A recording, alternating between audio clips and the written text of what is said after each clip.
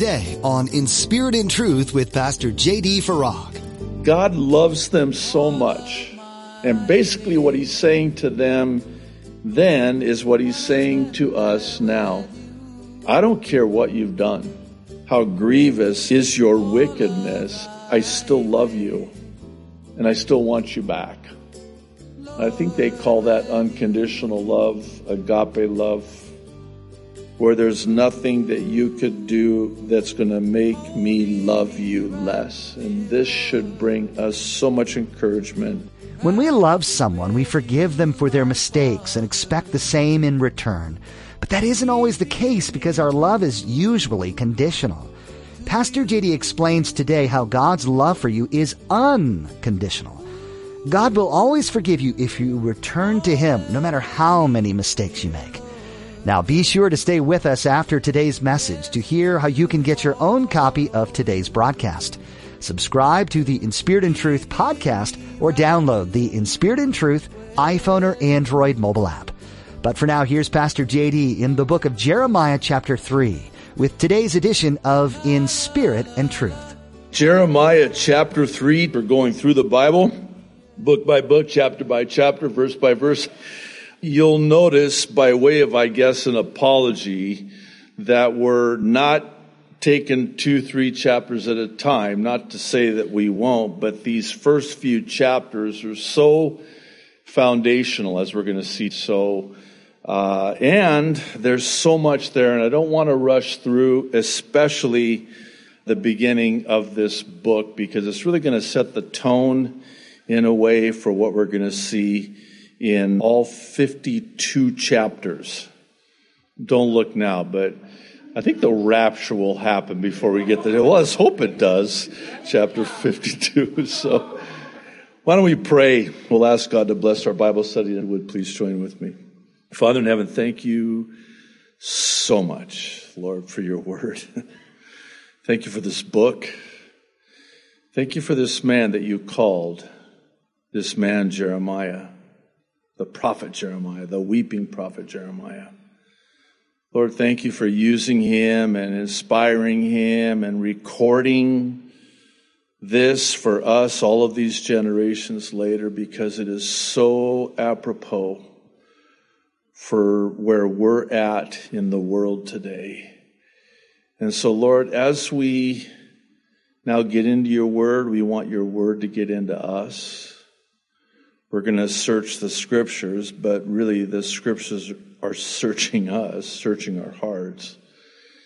And so, Lord, we want to give you unfettered access to our hearts so you can minister to us and speak to us. And for those who need encouragement, that you would encourage. For those who need strength, that you would strengthen as only you can and are always so faithful to do. Lord, we ask you in Jesus' name, amen and amen. All right. Here in chapter 3, there's this reoccurring theme in a word, which is return. In fact, in the original language, this word is used in some form 18 times. Return to the Lord. Return. And God, through the prophet Jeremiah, is calling his people to repent and return from their backsliding, which, again, another word, backsliding, we're going to see that word used 7 times in this chapter. So, as we're about to see, the whole message from the prophet Jeremiah to the people of Judah, we're going to have references to the northern kingdom of Israel, but this is to Judah, and it is a message, very simply, of repent and return from your backsliding. That's the whole message of this chapter. Now, before we jump in, it is, I don't know if it's possible to overstate the paramount importance of this, but we have to see this through the lens of God's love for us as his people. Because if we don't see and study a chapter like this through that lens, we're going to misunderstand and misinterpret and really miss that which God has for us. What we're about to see is, you couldn't imagine it, but God is pleading with his people. Why? Because he loves them so much. And that's really going to be the takeaway from our time together in God's Word, as we saw and as we're going to see again, the reason for the strength. And it's pretty strong again. The reason for that strength is because God loves us so much. If we could but fathom the unfathomable love that God has for us, his people. So let's jump in verse 1 right out of the chute. Here it is. They say, if a man divorces his wife and she goes from him and becomes another man's, may he return to her again? Would not that land be greatly polluted? But you have played the harlot with many lovers. Yet return to me, says the Lord. This first verse, it really sets the tone here. It's actually a reference to Deuteronomy chapter 24, the first 4 verses. This was the law concerning a man who divorces his wife. She cannot return to him lest the land be defiled. And so God, through the prophet Jeremiah, is referencing this law which they would have been keenly aware of, intimately familiar with. And he says, but wait a minute, I love you so much, I don't want a divorce. Yes, I know that you have had many lovers and played the harlot, but I'll take you back. I love you that much. I love you so much. Yeah, but I've dirtied myself. I've polluted is the word in the New King James. And yet you'll still take me back? Yes. Just return to me, says the Lord. Verse 2. Lift up your eyes to the desolate heights and see. Where have you not lain with men? By the road you have sat for them like an Arabian in the wilderness. And here it is again. You have polluted the land with your harlotries and your wickedness.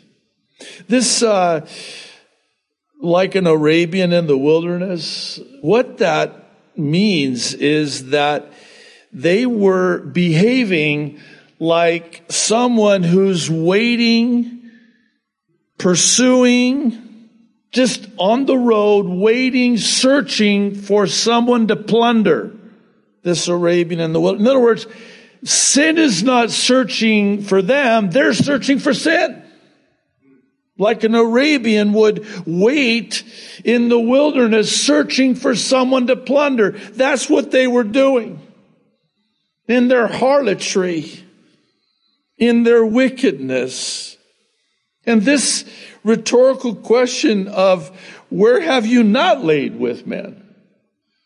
It's not have you laid with men. This is spiritual adultery. You've committed adultery. What men have you not lain with? Well, that's pretty strong, isn't it?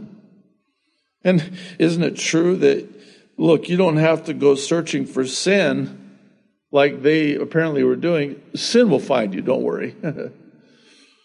There's a proverb, but this is a very loose paraphrase, but it basically, this is the gist of it. What you pursue pursues you. You don't have to look too far. I mean, if you're on the prowl, if you're like an Arabian in the wilderness on the search for sin, don't worry, you'll find it. It doesn't have to find you. You'll find it first. That's what he's saying here. Well, again, you'll forgive me for expounding on this particular verse in this way, but this should bring us much needed encouragement. And here's how I get there. Again, God loves them so much. And basically what he's saying to them then is what he's saying to us now. I don't care what you've done, how grievous is your wickedness. I still love you, and I still want you back.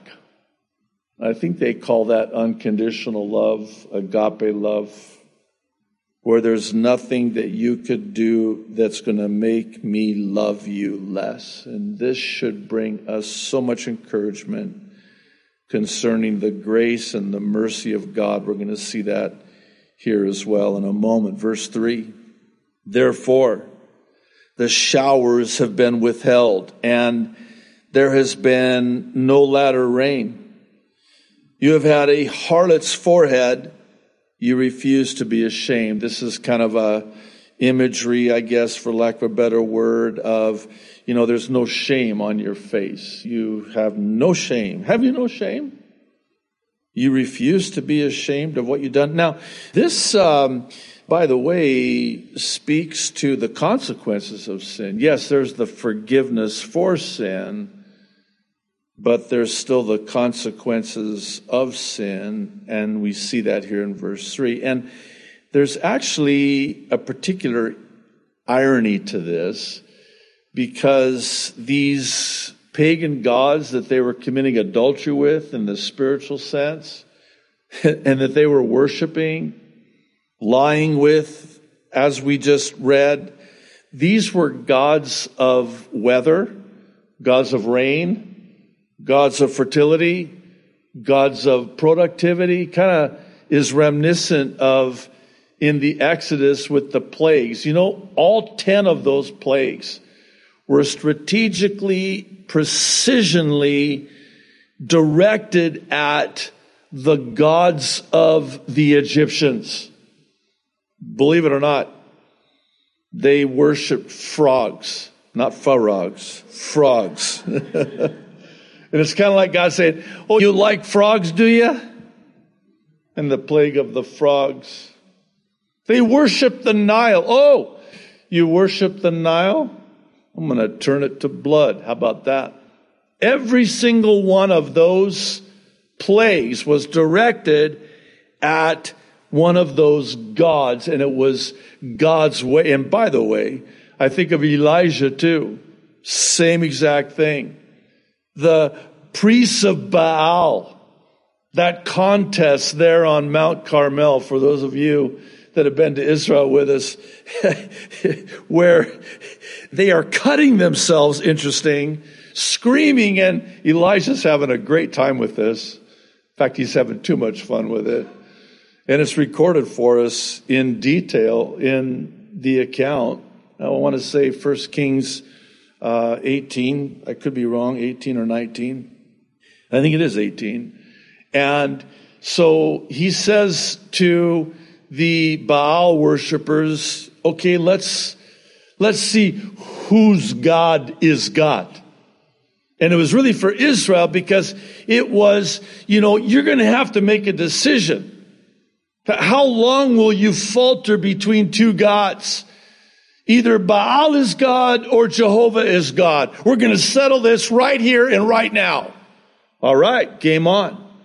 So imagine the delight on the part of the priests of Baal when Elijah, who, you'll forgive me again, I think he had a thing for fire. I think it might have been a pyromaniac thing, but he went up in a chariot of fire.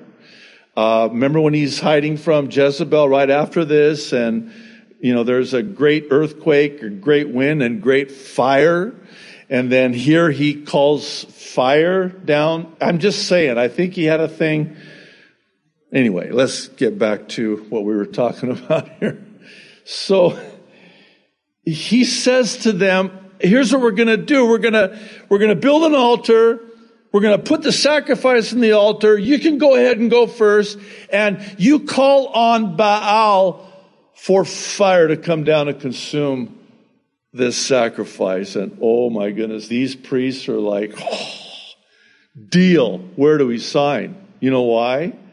Because Baal was the god of fire. They're thinking, oh man, this is too easy. And so they start off, and of course, you know how it goes down, or I should say how it doesn't go down. No fire comes down.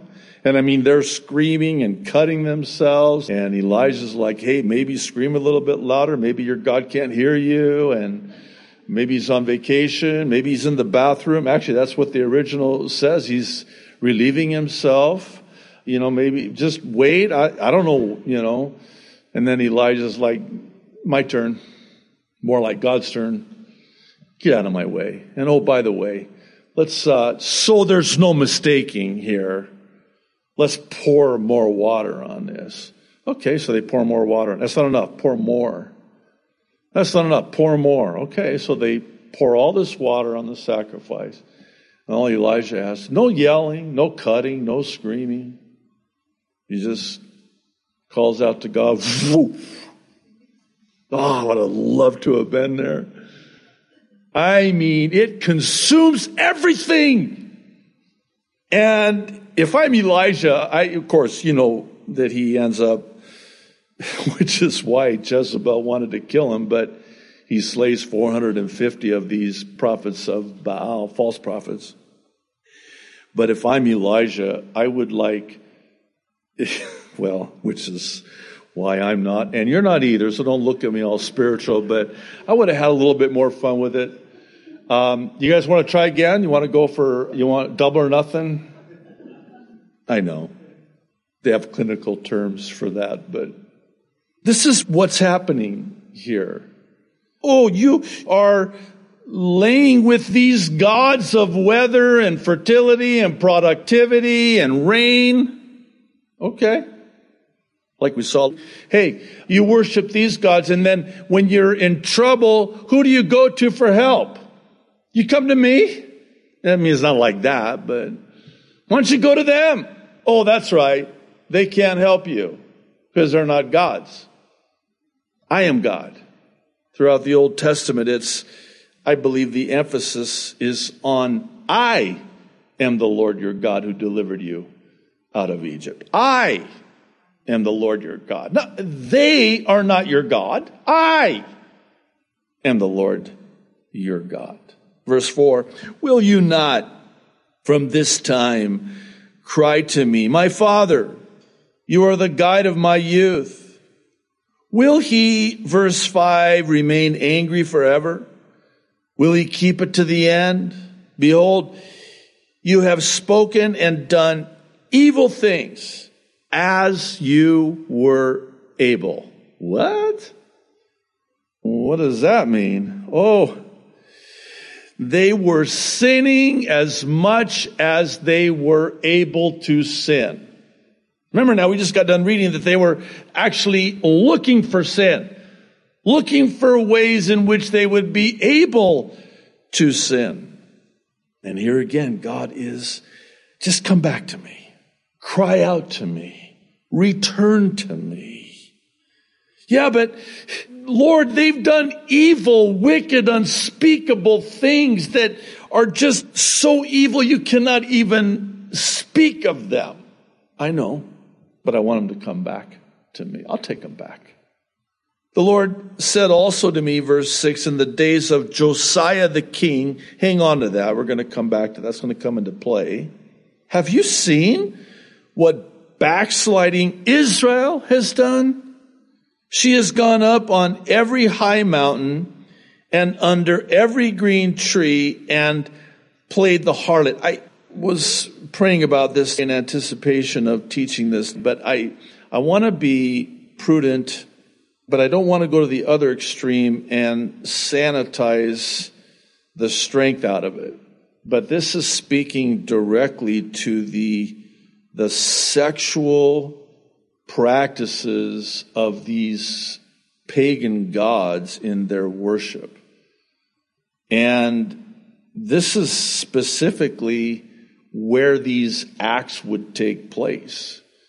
And this is why God, through the prophet Jeremiah, is making mention of them. It was gross sexual immorality, and they had committed these abominable acts and evil and wickedness in the sight of the Lord, and even the location in which they would practice this. And verse 7, I said, after she had done all these things, return to me. But she did not return.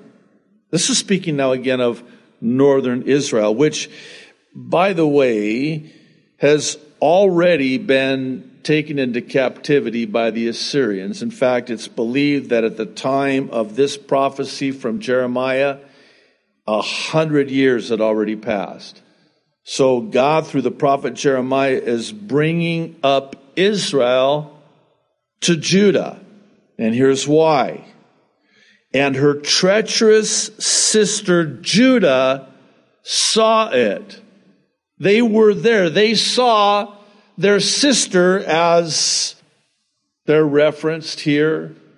They saw their sister in the northern kingdom of Israel commit the same abominable acts.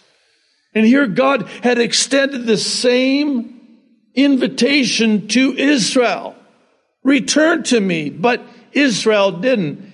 And look at the consequences of what happened to them. Verse 8, then I saw that for all the causes for which backsliding Israel had committed adultery, I had put her away and given her a certificate of divorce. Yet her treacherous sister Judah did not fear, but went and played the harlot also. Okay, bear with me. This is, again, very important. It speaks to a very powerful principle.